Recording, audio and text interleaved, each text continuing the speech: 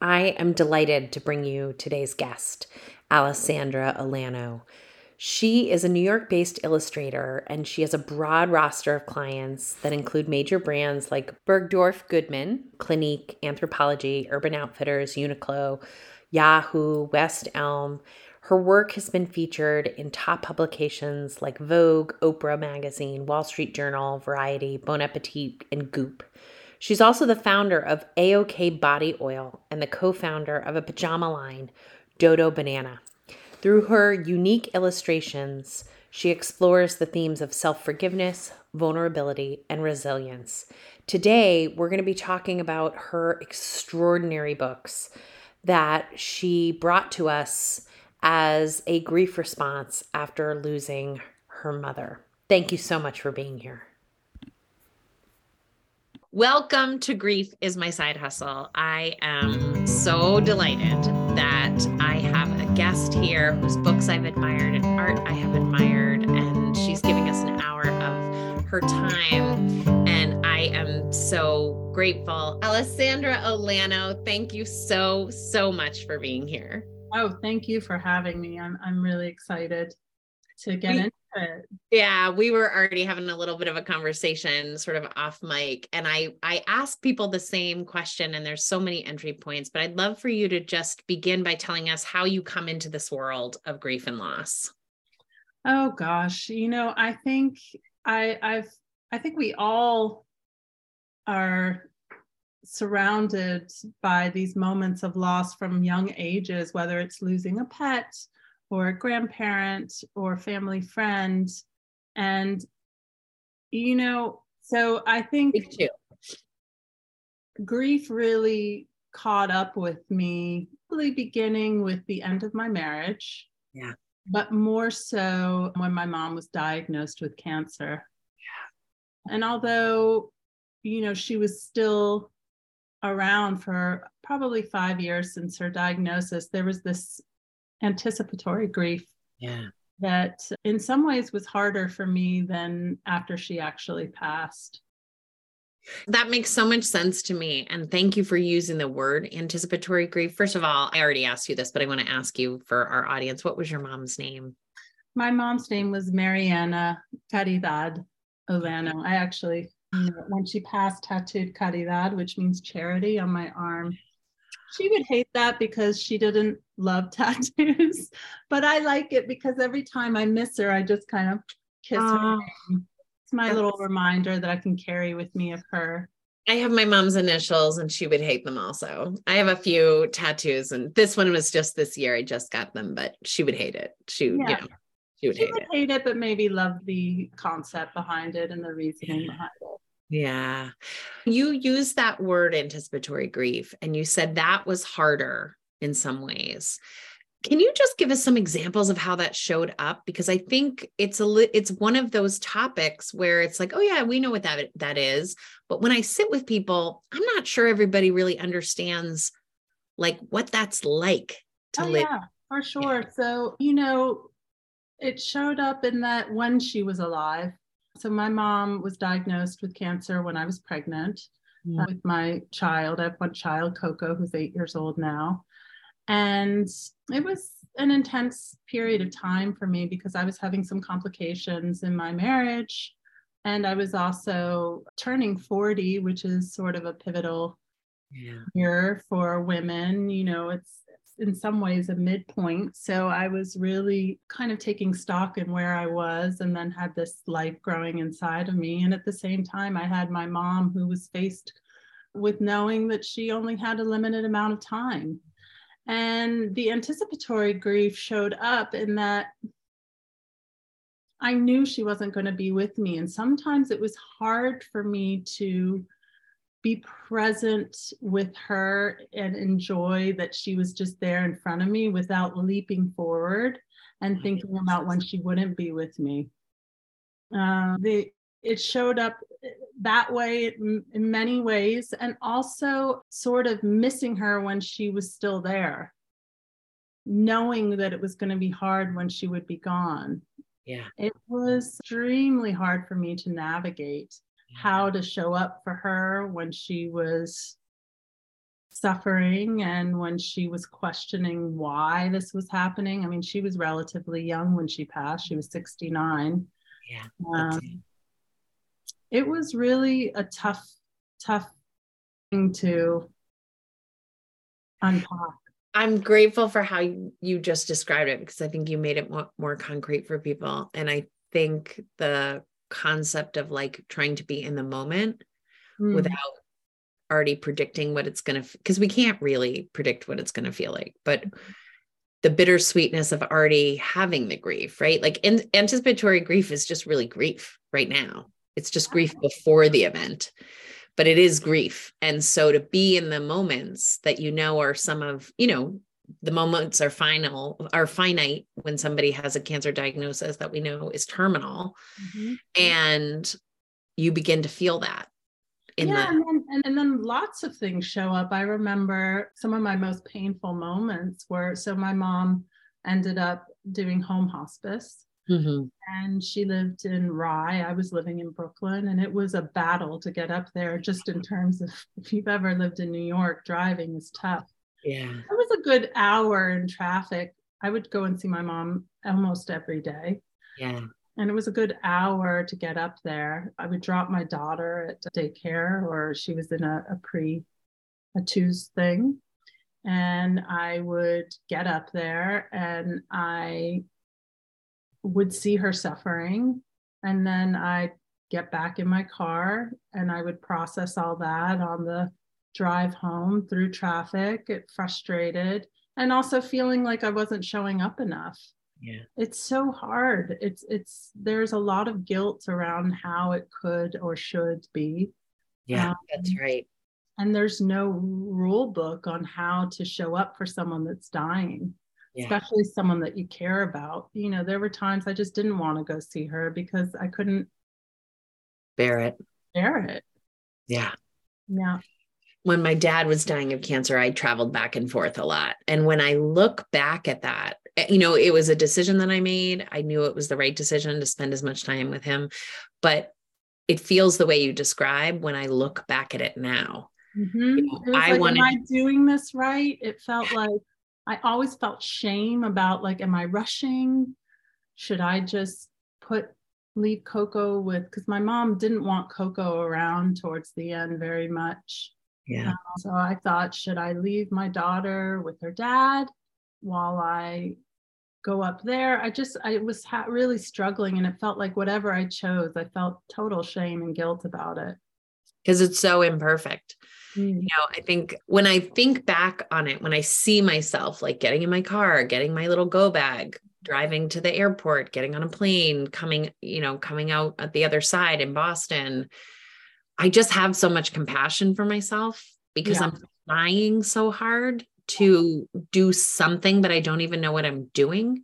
I have no template and it all feels bad. Every time I came back, I'd be nauseous getting back on the plane. Sometimes I would have to call people to coach me to get back on the plane because it felt so insane to leave him knowing that he may not be alive in between but I had kids and a life and clients. Absolutely. And then you try to dip back into that life and be that fun partner or fun mother or fun friend. And it's impossible. Yeah. I think when I look at it, I'm I look like a grown-up who's making choices. But I felt like a kid who was just needed someone to tell me this was enough or this was good enough or that, and if this is something that you're going through with a parent, you kind of are that kid. That's right. We always remain the children of our parents. And it's just so hard to witness someone, particularly if they were your rock. My mom was always my rock. To have her not be able to guide me on top of it all was just brutal.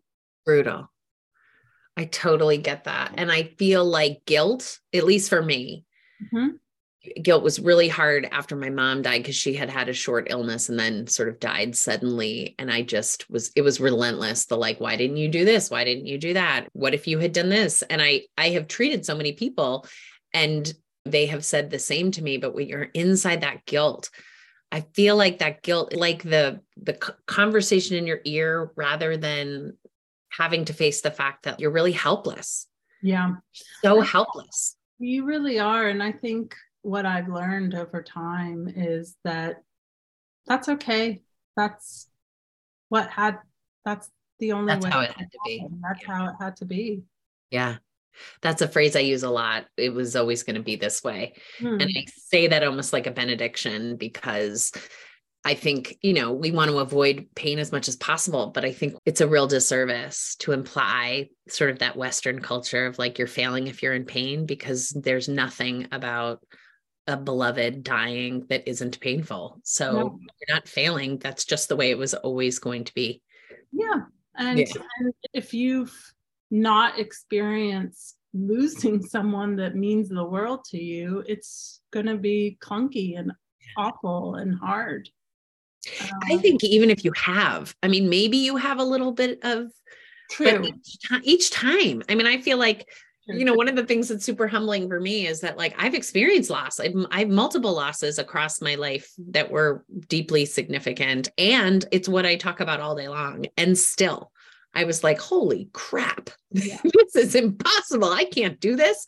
Absolutely. I don't have enough information. I want to ask you about the role of your art in helping you grieve. You said a minute ago that you would be in the car and sort of process the experience of being with your mom. I'm really interested in how people take that energy that suddenly is inside their system, that is grief, and then like get it out or try to get it out. Can you talk to us a little bit about that? Absolutely. Art has really been my saving grace in so many ways. As you may or may not know, I'm not sure if your listeners know, I've used art as, I like to say, I draw my feelings. And, we all have this dialogue that's happening inside our head. And I think getting it out through creativity is vital. And you don't have to be an artist. You could write it. You could dance it. You could play it musically. For me, drawing is my saving grace because I'm able to sort of get out what's going on inside my head and then look at it. Yeah. And looking at it helps me understand it. It helps me look at my feelings and really understand what's happening. God, I love that description. What came for me was writing, and I teach some writing through trauma and memoir classes. And what we talk a lot about is writing from the pain versus writing about the pain. And so part of the process writing is so that you can own your story and that it doesn't make you spin out around and it doesn't make you burst into tears, that you can. And it sounds like that's what you're describing the art is in a very similar way. Yeah. Yes, absolutely. For me, as time went on and I continued to draw my feelings, it sort of created this story. Yeah. And I could see how I was handling all the turns in my grief process. I'm still grieving. I think we all 100% grieve. We have had something we love or cared for, or something that was meaningful to us, and it's still meaningful to us. It's just we're not able to put that love somewhere. And I think that's what grief is it's this sort of misplaced love. Such a beautiful description. So for folks who don't know, although they'll have heard your bio when this is all live, can you just talk about what, has art always been a part of your life? Yeah, so I grew up with crayons in my hand. I always was an artistic child, but I kind of grew up in a more traditional family. My parents weren't exactly looking at creativity as a career for me. So I sort of had to find my way into that. And I worked in design and advertising for a few years. And it wasn't until I was probably in my early 30s that I said, I want to try illustration. Yeah. And I loved it. I love drawing for a living. I started out doing commercial work, mostly fashion and advertising and editorial stuff. And then right around, I would say 2015, I went through a divorce, and that's when I started drawing my feelings. And I did it by posting on Instagram. I would sort of every day just put something up there about how I felt. And I didn't really expect much from it, but slowly people started following me and connecting with me and saying, oh, I feel that way too. And that was everything for me, just to see that I wasn't alone in this world of uncertainty of what was next and what I thought would be and what wasn't. And around that time, my now literary agent, her name's Kate Woodrow, reached out to me and said, I don't know what's happening in your life, but you should make a book. Yeah. And we came up with a little pitch. We pitched it around to a few publishing houses and got a few offers. And I published my first book, which is called I Used to Have a Plan. And that was kind of about letting go of what you thought was going to happen in life and embracing what's actually happening. And then while I was completing that book, my mom passed. And I thought,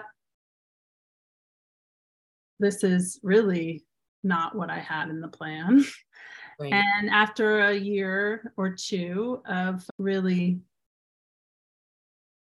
accepting that, I, like I said, was drawing my grief path, and I saw I'd created sort of a story of how I was processing grief. And I thought, I want to share this with people. And so I created my second book, which is called Hello Grief. And I'm so proud of Hello Grief. Ah, I love that. I think what really compelled me to draw this book was when my mom passed away. I got so many great books. There are so many great books about grief. There are, agreed. But the issue for me was I only had this much space. And to read some of these dense books was really hard for me. No way. Everyone. So I wanted to make something that was, you could just open up and look at a picture and connect with that picture and say, oh, maybe someone might see something that they or connected with. So the book is really just my sort of journey through losing my mom, but it's not like grief, very linear. You can kind of pick it up anywhere you want and just say, I'm feeling bummy. Let me look at this book and say, oh, somebody else has felt like that. And there's an amazing feeling about not being the only one. 100%. In there. It makes you feel less isolated. It makes you feel less crazy. It makes you feel connected to something. And that was my hope for the book. So let's, hope it helps. I've already received tons of wonderful emails and direct messages from people. So I'm hopeful it helps. It's so powerful, I think, exactly for what you just described, which is that it can meet a griever. I mean, people should follow your Instagram because it's gorgeous and it's, it's there for you to connect to, right? And if you don't connect to that, then you can move along. It's fine. But one thing that you're able to do, it's not just the art, it is also the words that often accompany the art, which are they're often like witty and double entendre. And we'll give a couple of examples in a minute, but it just kind of like nails it. And that's what we're looking for, right? Whether we're picking up a book or we're having a conversation or we're listening to music, or we want our pain to be seen. We want it to be validated. And you, in this very quick, very smart way, take the things that I think grievers say universally over and over. And you're like, yes, here it is. Absolutely. With your art. And so to me, it feels like a coffee table book almost, like, right? Like we're going to put this on the table. We're going to pick it up. And I used to have a plan, feels to me like a book about loss.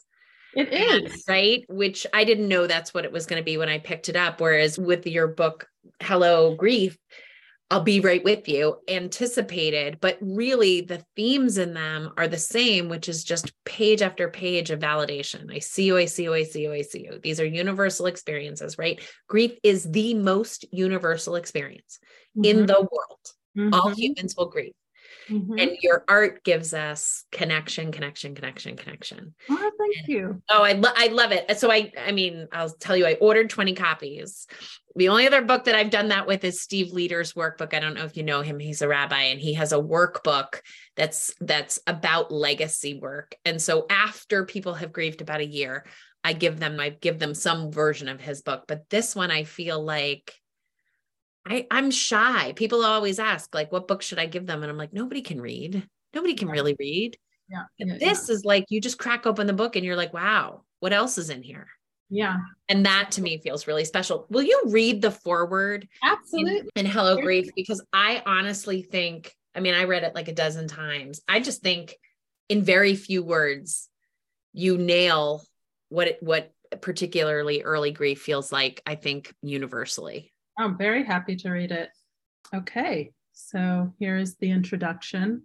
When I look back to my personal loss, the sudden loss of my mother, I can instantly transport myself to that space of pain, disorientation, and complete hollowness. On the day she died, I remember driving back home to Brooklyn from her bedside, arriving in my neighborhood, and being startled by how the UPS man was still delivering packages. A couple was laughing on their way to the local coffee spot, my neighbor whistling while sweeping his stoop. How was this possible? Hadn't they heard?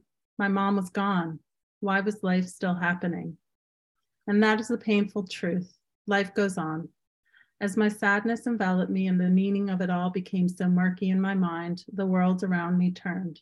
I felt so isolated and alone, as if I was on the other side of some glass pane dividing me from my old, blissfully unaware self. Suddenly, it all looked completely different.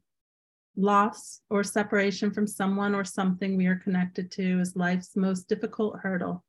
You have to allow yourself your process, remembering no two people will grieve in the same way. And it's not limited to death. We will grieve for things such as our youth, our relationships, even the bad ones, habits, the destructive but nostalgically fun ones, or even a former identity.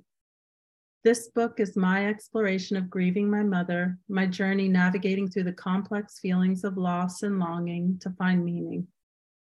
Grief is normal, omnipresent, and necessary.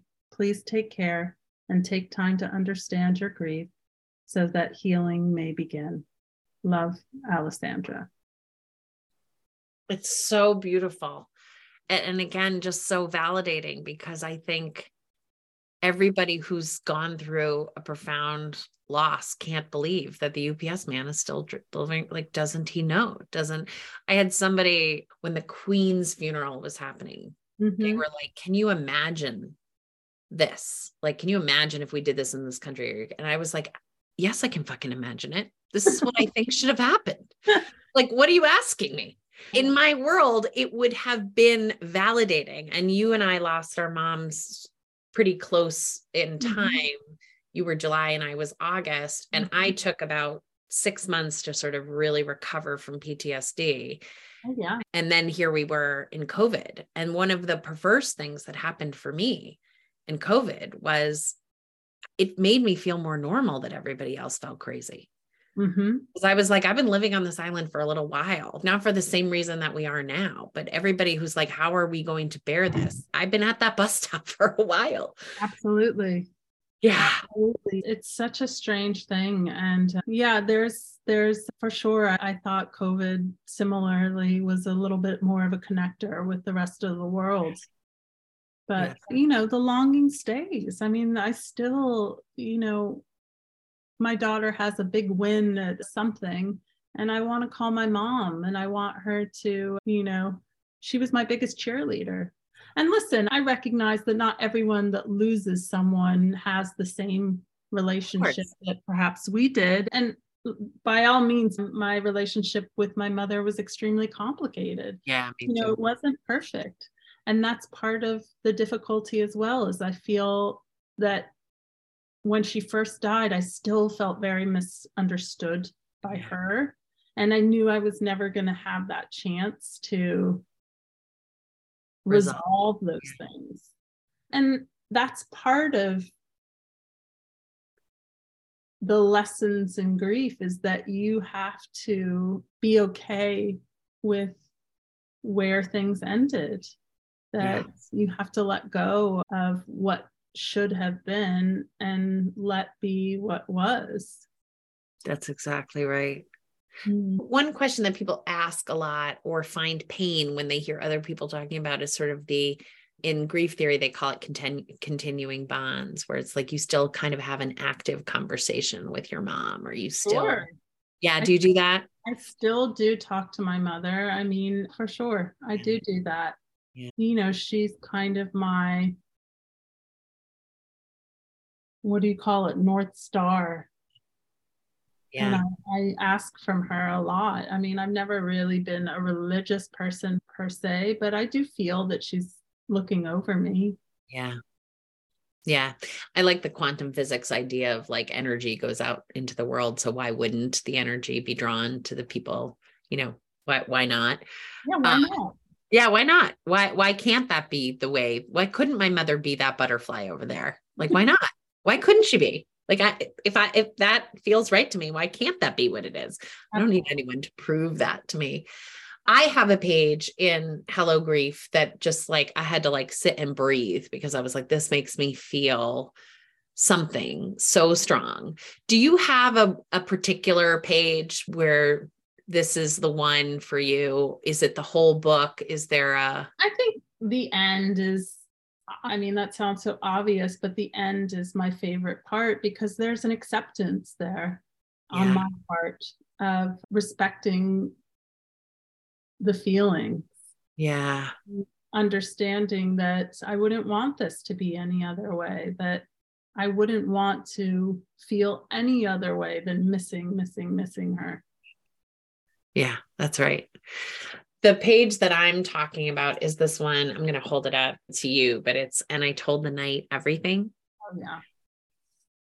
I mean, even now when I open it up, it just gives me chills. As an artist, like, God, your art is just so compelling and beautiful. And I'm sure people have said those things to you over and over. There is something about this image, a woman alone underneath the night sky, that feels both incredibly lonely and held at the same time.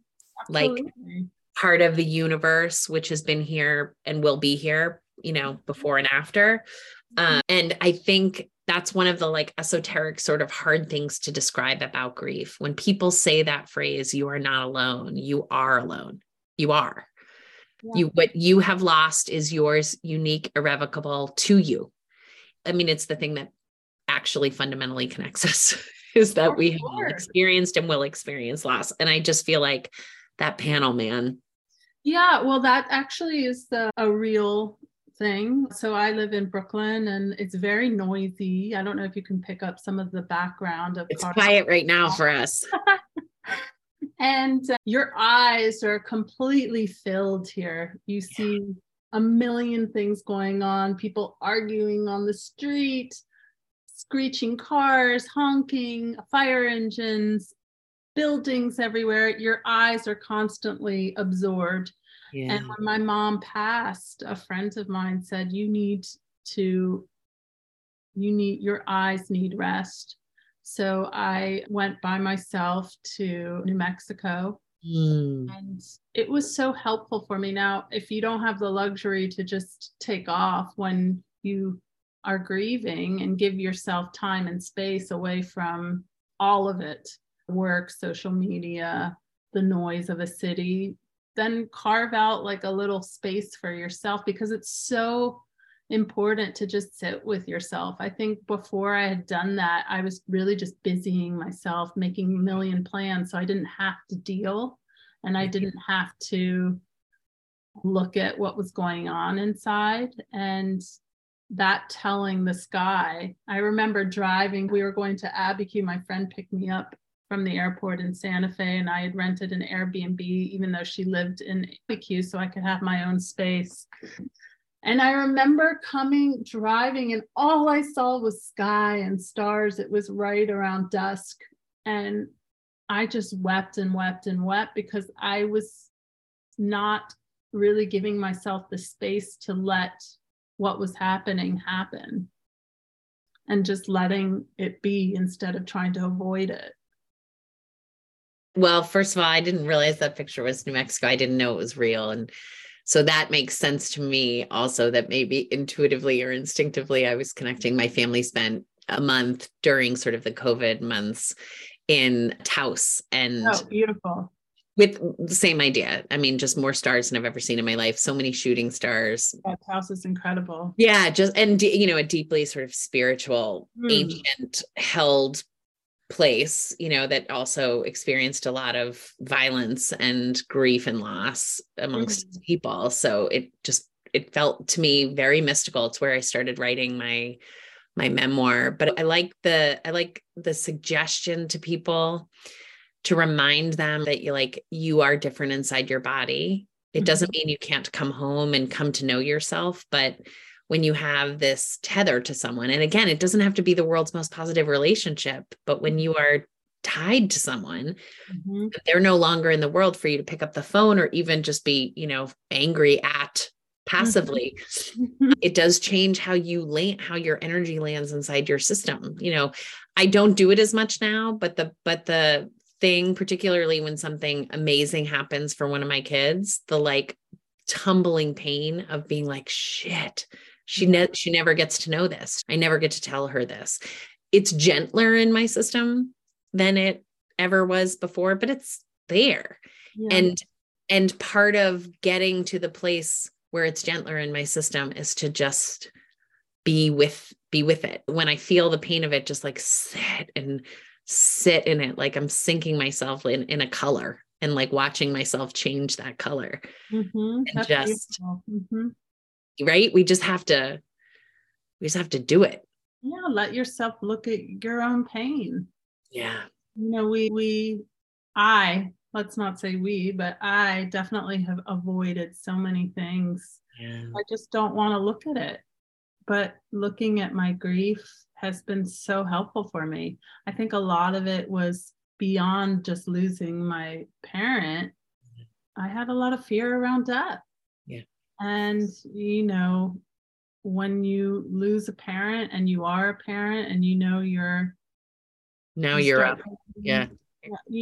Time is limited. What am I going to do with this time? What can I do? And it's hard to stay present. It's hard to stay optimistic. So I try to go closer when those things happen. That was part of the reason why I trained after I lost my mom to become an end-of-life doula. Yeah, so extraordinary. I said, all right, I have this fear. Let me look at it. Let me examine what this is. Plus, it wasn't solely for that reason. One of the most amazing things when my mom was passing, she did home hospice. And although I'm not a hospice worker, the woman that cared for her just offered her so much relief. Because part of the thing that I've learned now, as I've sat with lots of people in their final phases, is often there's a burden that they feel to share what's happening on their loved ones, because they don't want to burden them. They don't want to make them feel worse.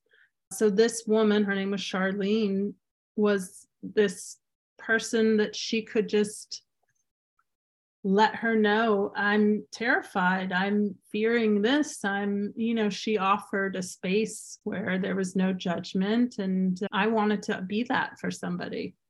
So I, during COVID, trained with the doula program, which is a center in New York. And then once things started opening up, I started visiting with people that were terminal, and it's been very eye-opening for me, and I love it. Has it made it feel less scary? Yes, it has. Just because I see that it's part of life. Yeah. And I don't know more than that. Yeah.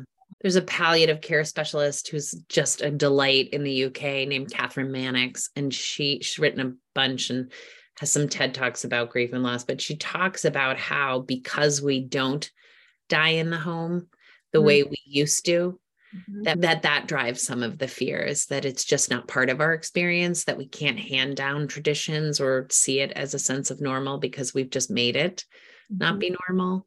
So I always wonder about that. I have sat with people when they're dying, and that is an experience that I have, but my husband hasn't. And I just wonder about that. I wonder what that means, Well, I mean, I certainly can say that it's not the most pleasant to be in a hospital. Yeah. It's very noisy. The lights are very bright. Often these hospitals, especially the one I visit at in New York, are stretched thin. Yeah. So it's tough. Yeah. It's tough. Very different. What I think about with your two books, which are so gorgeous. And again, I'm going to have a bunch of copies. So if people are interested in getting a copy, they can get in touch with myself or my assistant, Julianne, and we will send you some copies of this book because we want you to have it. But what I think about is sort of the gift of being able to, with your own process, create something. Not everybody does that. That doesn't make your grief better.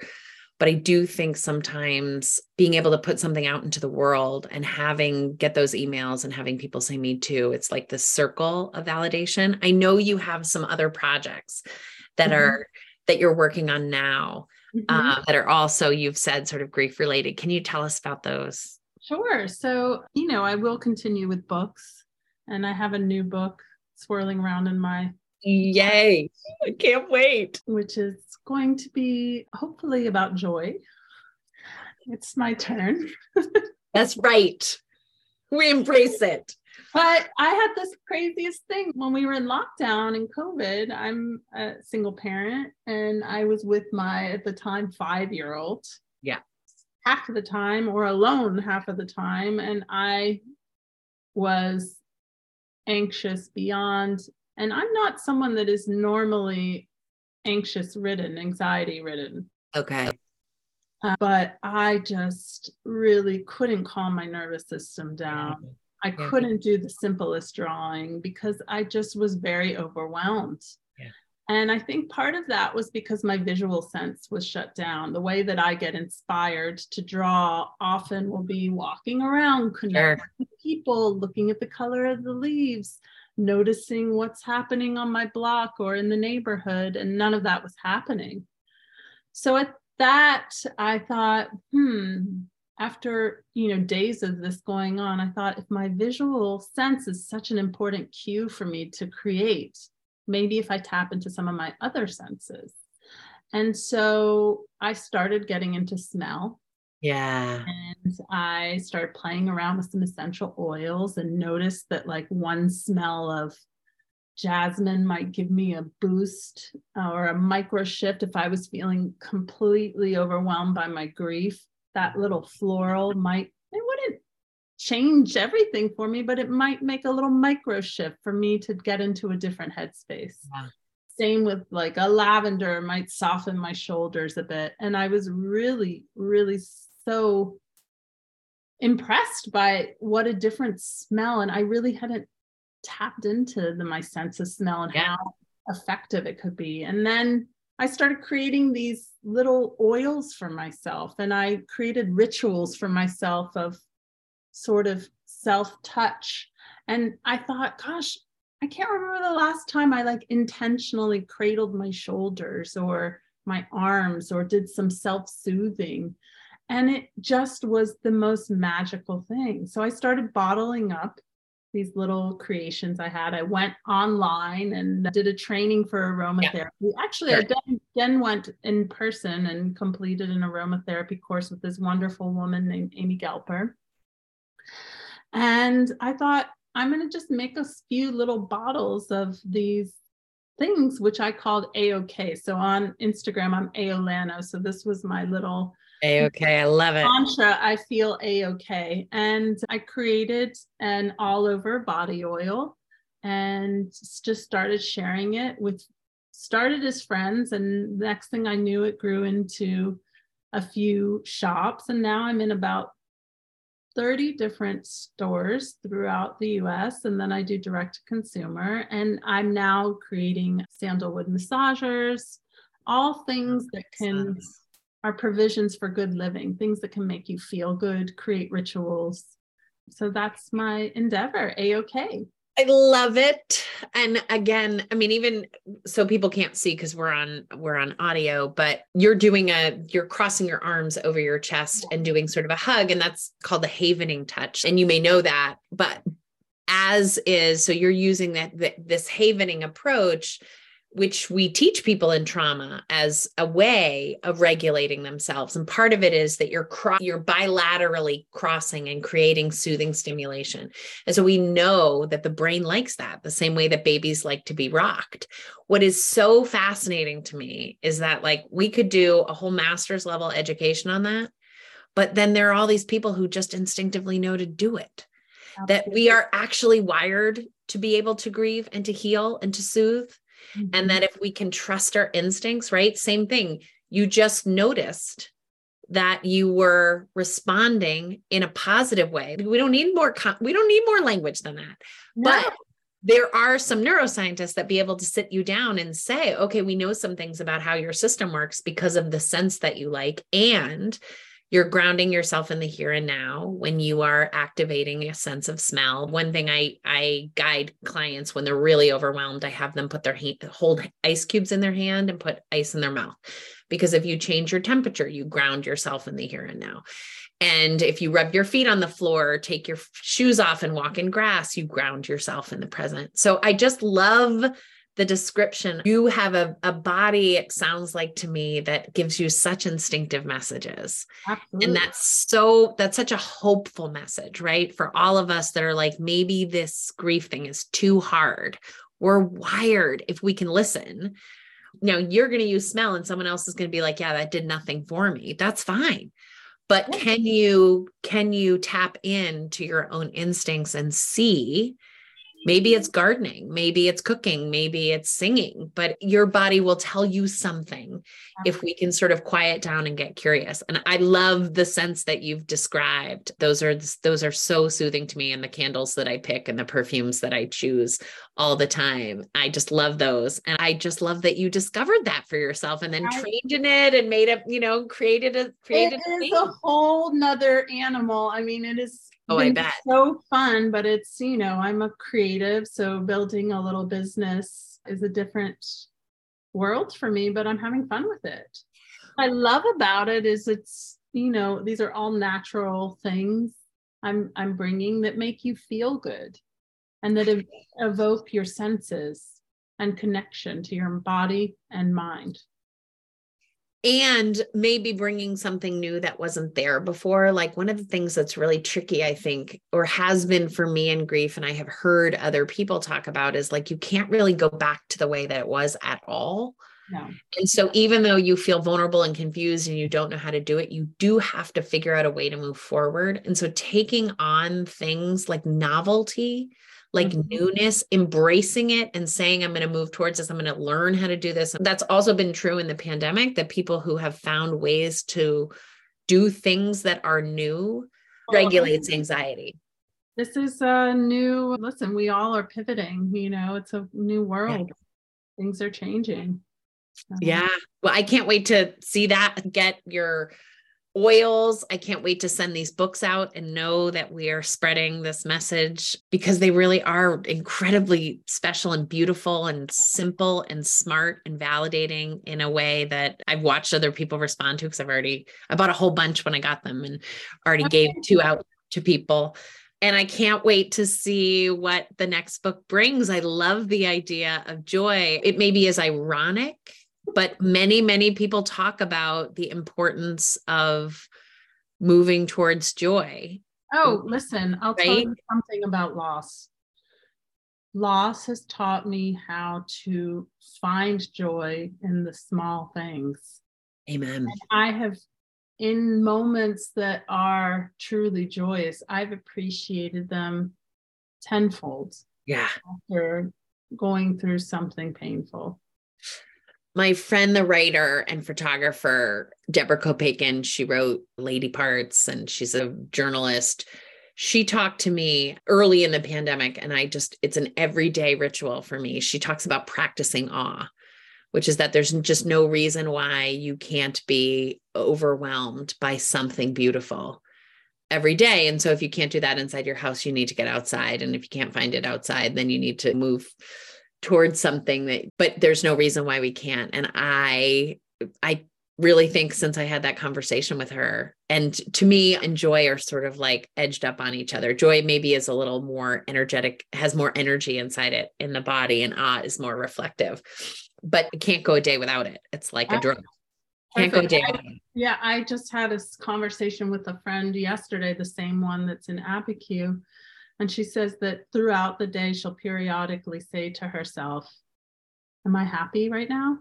And what I do, is this making me happy?